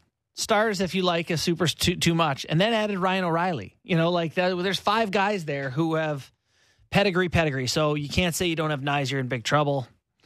Next man up and all that sort of stuff. So we have reached the last 20 minutes of our program. A lot of these are not questions. They're like takes, which I don't mind. No, that's fine. A take's as good as a question for us. We just want to. So this one's from jumping off. This one's from Travis Rosebrook, who tweeted in at Travis Rosebrook. Thanks, Travis. It's a great point. The Leafs haven't lost 3 games in a row since October 2022. If I'm not mistaken. Is he mistaken? Not that I'm aware of. I'm going with you, Travis Rosebrook. Yeah. I'm going blind into your narrative. I think maybe in regulation they might have. I don't think they lost 3 in a row since the start of the year. Remember talking about that. I don't think the big boys lose game 3 if they bring the same effort and eliminate the big mistakes. Yeah. If they get that many chances again in game 3, they are winning the hockey match. Yeah, 100%. I truly believe that the one thing that they need to accept, and Rupp talked about this a little bit, is that you just have to make it so hard for the other team by being so responsible and not giving them any free chances, because you're going to get yours. And I was wrong in our group chat last night. I was like, they're going to get to 3. The question is, can they keep Florida to 3? Yeah. And they didn't get to 3 because Bobrovsky made 6 billion saves, but I was right that the chances came to get there. So to me, it's a matter of keeping Florida to a manageable number, because there's no doubt the Leafs are going to score. It's just a matter of, keeping the other team down. Yeah. And Samsonov doing well enough with it. Joe Smith from Cornwall, Ontario. Wow. Give me the full government. What's your address? I mean, that could be a very fake name. A shocked Bruin fans here. I feel you, Leaf fans. The eye test tells you that you should win. The loss of Knies is huge. Great show, guys. So he's a scorned Bruins fan. I'm sure this is like, as a Bruins fan watching this, there's a lot of PTSD from that first round. Yeah. Because these games feel similar to the last few games of the Bruins Panthers series. And it's impossible not to look at Florida's roster and go, Mahura, Forsland, Colin White, Eric Stahl, Zach Dalpe. There's enough guys in this roster that should get exposed. You look at teams that have success in the playoffs and look at what Vegas does. They get expansion drafts, so they're the deepest team. So think about it. Their best player is like the 8th best player in any other team. Yeah. But their worst player is also the 8th best player on another team. So they don't have that bottom, and they just win. Consistency, they have no depth to expose. Seattle, same thing. They have no bad depth to expose. They win. Florida, bad depth to expose. They should lose. Yeah. They have bad depth. but it just their fourth line plays 4 minutes a night. Yeah. And they had, what was that guy? I don't even know the Dalpy. Yeah, he took a penalty last night. He's a journeyman minor leaguer who I once picked to win the Calder Trophy 12 years ago. Really? Yeah. Why? Yeah, I just thought he was good in training camp. It was a preseason prediction. Wow, I love that. That's what I mean. Like that is a take. Yeah. Dalpy. I'm going to look up his career stat. I'll look it up later. All right. Happy Friday, guys. You too. Maurice from Caledon. What's up, Mo? Maybe this is Paul. What if? One thing you forgot to mention so far is that Florida has been playing exhausted and tired constantly for the last little while. Now they've got a couple days off to relax. I think they're going to be better in Game 3. Love it. Love having That's the Paul. zag. I love the Zol. That's Paul Mo. That's Paul. It's Pomo. Yeah, we get it, Paul. No. No? I mean, you have exercised in your life. You've lifted weights. Yeah, once, twice. And I wouldn't tell you what I benched in high school. Recently. But, when you stop, you made the joke about jogging before. Yeah. It takes some time to get fire it back up. Yeah, it hurts a couple days later, sometimes more so than the next day. So, I don't think Florida's going to suddenly be better with a day's rest. As I mentioned, it's going to help some guys have a little bit more pop early in shifts, but the wear and tear is still there. This is from, I can't read this name of their title. I'll show you after. It's very funny. All right. Feels like uncharted territory, so I haven't really been too disappointed. I feel that too. No, you don't. Like I'm upset, but I'm not like devastated. It is uncharted. If they lost in the first round, I would have been devastated. But it's uncharted. If they lose on Sunday, clearly devastated. But up until this point, not devastated. What gives me hope is that the Leafs are so much better, and it just seemed like the goalies have been the difference. Nylander looked like the best player in the world last night. Looked like it was a World Junior game. What is your appetite for they should have won? They deserved to win. If they lose in 4 games to Florida and they all look like Game 2, where they outshoot them by 100, they would lose 4-3. I don't know. No comment at this time. Really? It's I just feel like that's done here. I'm already having such a hard time analyzing this. Yeah. And I woke up this morning not worried about getting through 2 hours because obviously I'm doing this a long time. I can do it. But I feel like I could have come on the radio today, turned on the mic and been like, they're way better. Goalie was bad. Made a mistake. That's it. Thanks for listening to Real Kipper and Bourne. Yeah. Because that's kind of what the game was. Yeah. It was Cuthbert said, the 66 seconds from hell. Yeah. Which may apply to some other things in my life. All right. This is from Owen. This is from Owen Lamacroft on Twitter. Samsonov worries me. He's overplaying everything, which leads to some big saves, but also some really bad goals. I think it's time to take McKenna's idea and give Wall a chance to get us back in it. Forwards in the D zone also have their heads in the clouds. Sometimes brutal to watch. Thanks, Owen. I will say this. Typically, I would really disagree with the Leafs forwards in the D zone being a problem. The weak side the weak side winger is been lost an awful lot in terms of protecting the slot in the net front area. And also, you look at Nyes kind of gets caught between on the one. They shoot through in Game 1. They haven't been great. I'm going to hear that. I'm going to ding, ding, ding. I'm going to give you points on that one. The Wall Samsonov stuff, come on. How desperate. No, you can't do Wall. You just, I no will, disrespect to Wall. Wall might be the starter next year. I will ask you something here, though. Okay.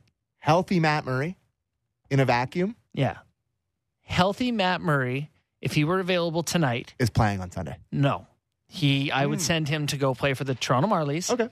And I don't like I was going to say I don't like Matt Murray. It's a rude thing to say. I don't love him in the net. Yes. And as always, these criticisms are not about the person. But I don't think he's an NHL goalie at this point. Okay. Yeah. I just think the pedigree and yeah. But so there's part of me that when Samsonov, I thought we might wake up today and get the report hey, Samsonov's concussed. He took 2 off the bean last night. That clapper that he collapsed. Yeah. I mean, it's crazy that he is so obviously hurt with something, and everyone's just well, he always does that. He always looks hurt. And it's kind of the boy who cries wolf situation. It 100% is. That's exactly what this is. Where you're I don't know, tell us when you're really hurt. You've been milking injuries all year. Like looking hurt all the time. Yeah. I don't know what's real. Yeah. And you continue to play. So she's take a knee for a minute in game. Excuse us for not being like, get the EMS out there. Anyway, I did have a moment last night where I was like, if Wool goes in, and I mean this with full conviction, I don't feel any worse about their chances. It doesn't really change it. Wool has a chance to get hot. If he gives up a bad goal, Samsonov's already doing that every game. Yeah, but you just can't do it. You can't because there's the chance he goes in and gives up 6. We make fun of Keefe for being the tinkerer for Tinkerbell. You imagine the conversation in this city? Go to a guy. How many NHL games has Wool played? I think the answer, you don't need to look it up. It's like 12. 12 to 15. Regardless of the number. It's 12, was 15 or 17 or whatever. Remember when he got in for game 1 against Tampa? Yeah. And that guy just came in and just shoot it through his chest? Yeah. On the breakaway? I mean, it's breakaways or whatever, but it was like, maybe not him either. Yeah. So, we're not ready for that yet. It's just something that we haven't really looked at much. I forgot about that clip. Does Sheldon Keefe ever take a timeout after a string of bad play? I think that some of these bad games could have been put in check with a timeout, calming everyone down and reminding what they're supposed to be doing. I'll hear it, and I like it as an observation, but not for last game. 2-1, you get the intermission anyway. Yeah. And the first one, like how panic would it be? You give up one right away. Yeah, they got one on us. Like it just would seem. I would have heard it after the third. It happened so fast, and that building was just in such shock. Everybody calm. What's the procedure, everyone? What's the procedure? Yeah, I think that's the problem. So when things are going, that was actually the most visibly mad Sheldon has been without being like the beat red yelling mad. Like just at the turnovers, he was just like, no, but at the refs, at his own guys. So he's trying to keep it in. Why keep it in? At your own guys. So he's yelling at Matthews. You gonna go yell at Matthews? Go full Maurice. Has he ever done that? On his guys? No. They've really protected those guys. It would be refreshing when you're losing one of these massive hockey games to see him go full Maurice. Game 2, middle of the game? Not last night. Yeah. But there's been times where they could have used it. For sure. He never does it. Yeah. Ever. But boy, he every time he does say anything, Kip comes in here and he talks about, I don't even like that. Matthews is going to be in L.A. and Marner's going to move to Mexico. He and leans on the refs. He does. He's takes out his frustration. He's Nick Nurse-esque. Yeah. He leans on him pretty good. And if he ever gets them to come over and talk to him, he does the face where he thinks that they're just the stupidest people in the world. He's got that. Yeah, I hate that face he does. I know you nailed it. What are you? Yeah. If you're the ref, you're like, I can't wait to call another one on you. Have you ever reffed a hockey game before, Pella? Yeah. Great show. This is always a good way to get your text read. This is a great show. Don't know why, but I am not in panic mode yet. Lose Sunday. I feel that. Then the pain and hurt will start. Just don't see the Leafs losing 3 in a row. That's from Roger in the 905. Yeah, just move on. The most dramatic way I can phrase this is that I'm not nervous at all. But if they lose the next game, they're not going to win the series. Yeah, I guess that's a confidence. That it's either they're in it, game. They're in it, or it's over. Yeah, right. Like, well, and to be honest, when you're sincerely the better team, even at 3-0, it's not over. When you're the underdog and you're down 3-0, night. The better team's going to play better and get one on you over 4 games. You can string it together when you're genuinely the better team, as I believe the Leafs are here. But you just have to play against the Bruins down 3-0. Then they'll maybe the choking Bruins, those dogs. I do.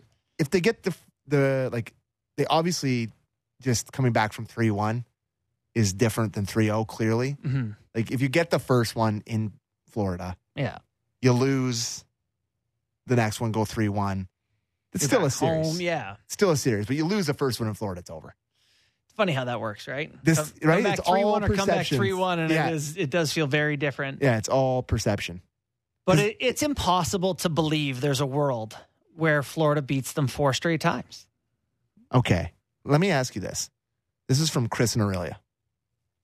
This may be one for not with 5 minutes left in the show. How do we really feel about Mitch Marner? He has the most points, but he never seems to be a game breaker. Chris and Aurelia. For a guy that, Kipper talks about being better than Matthews and the engine and all that, gets an awful lot of passes. Yeah. In this, you're making $11 million compared to Kachuk and other sort of drivers of the play. I'll say I think he narratively has been helped out by he had 6 points in the 7-3, 7-2 games. 2 shots went through Vasilevsky. Kind of those games where whatever. And since then is not really. We're at the point in the postseason with him where it's like, I thought last night he was dynamic in the first period. good. He controlled the play. He attacked the net. He made that pass to O'Reilly. He shot the puck. I actually thought Marner was really good last night. And so if he's that guy, that's worth the money. And you can convince me he's a playoff guy, but it's been underwhelming for the past 6 games. Fair. I think that's fair. You're looking at me like it's not fair. I want to know what your take is on how do we really feel about Mitch Marner? I'm a guy who does analysis. I'm not a fan. It's complicated. Yeah. It's complicated. I think you would, for a guy that has 12 points so far, you would like more. Mm-hmm. But it's hard to ask for more when the production's there. Yeah. But I'm sure behind closed doors, actually they probably don't say anything to him because they just don't want to hurt his feelings. Right. But I'm sure Keefe would like a little more. If you gave him the true serum and him and Dubas were sitting around having a pizza and a beer. Yeah. They might be like, we need a little bit more from Mitch. Yeah. Right? Well, sure. I mean, if you want to talk about him in a class of the guys like Braden Point, who, really, really effective and good all the time and game impactful top guys. One thing we do in this sport as fans and doing analysis, we say, he's a top 5 player in the league. And you go, oh, okay. Yeah. Who's the 5? And you start counting it out. Shocking how many players. Matthew Tkachuk, Sam Bennett, Nick Cousins. That's the first 3 in the best players in the league. Yeah, apparently. But it's shocking, when you really actually write it down and you go, Cale Makar, Connor McDavid, Nathan McKinnon, Austin Matthews. You start doing whatever your version of that is, and you go, oh, he's actually the 17th best player. Whatever it is. Yeah. So, yeah, I would say it's a complicated relationship in this city with him based on contract, output, playoff performance. Did you see the hit he threw last night? Yes, he absolutely mucked someone. And they Who didn't was even, that? That's an M, by the way. I know. It was a mucking hard hit. Yes. But they didn't, I love the broadcast. We had so good, CC and Craig Simpson. But the camera had turned, right? But they didn't go back to it. No replay, yeah. That's his hardest hit he's thrown as a Leaf. It was a really hard hit. Do you remember who was on? Was it Mahura? Mahura? It was on the defenseman. It was Mahura. It was just like, oh my God. Yeah. Can we get a replay on that? And also, Morgan Riley's 2 biggest hits as a Maple Leaf. Oh my God, he's rocking guys. He's giving me Brian Campbell vibes. He's catching guys they're not expecting. Yeah, I've really loved the hits they're throwing. Luke Shen, by the way, just another shout out. 5 shot attempts, 3 on net, an assist, a part of the most important pair. Every time he touches the puck, I'm like, oh, thank God it's Shen. And which is an insane sentence. I know. He's going to get money in the offseason. Think so? Yeah. I think he gets over $1 million for a couple years from somewhere. Leafs? I would really love it. I know Vancouver fans they want him back. Yeah, probably. Yeah. And I would probably want him back. I mean, your team stinks. The only thing only reason is it would really want him on the Leafs is that you got Morgan Riley at 7.5. He's played with this guy for 10 games. He's been the best he's ever been. He's never played better. Could you worry about the decline for Shen, but if you can get a version of this Shen, you mean Riley like this for a year or 2. He hit 13 is Reinhart along the boards. Yes. And Reinhart didn't fall, but I know the exact his soul left his body. The look on his face, he's like, oh. He was skating this way and instantly was moving the other way and was like, oh. He looks like no fun to play against Shen. No kidding. All right, well, we're going into game 3. We're doing predictions as always. What do you got? Game 3. The Leafs are going to win. They are. Yeah, they're going to win. I'm going to bet a lot of money on the Panthers, but the Leafs are going to win. I think they tighten it up on D2, so give me a 4-1 Leafs victory on Sunday. I'll go 3-1. All right. Thank you very much to Mike Rupp and Justin Cuthbert, Brandeo, Sis, Sammy. Thanks for joining me this side of the glass, and we will see you after this weekend, after Game 3, back with Nick Kiprios.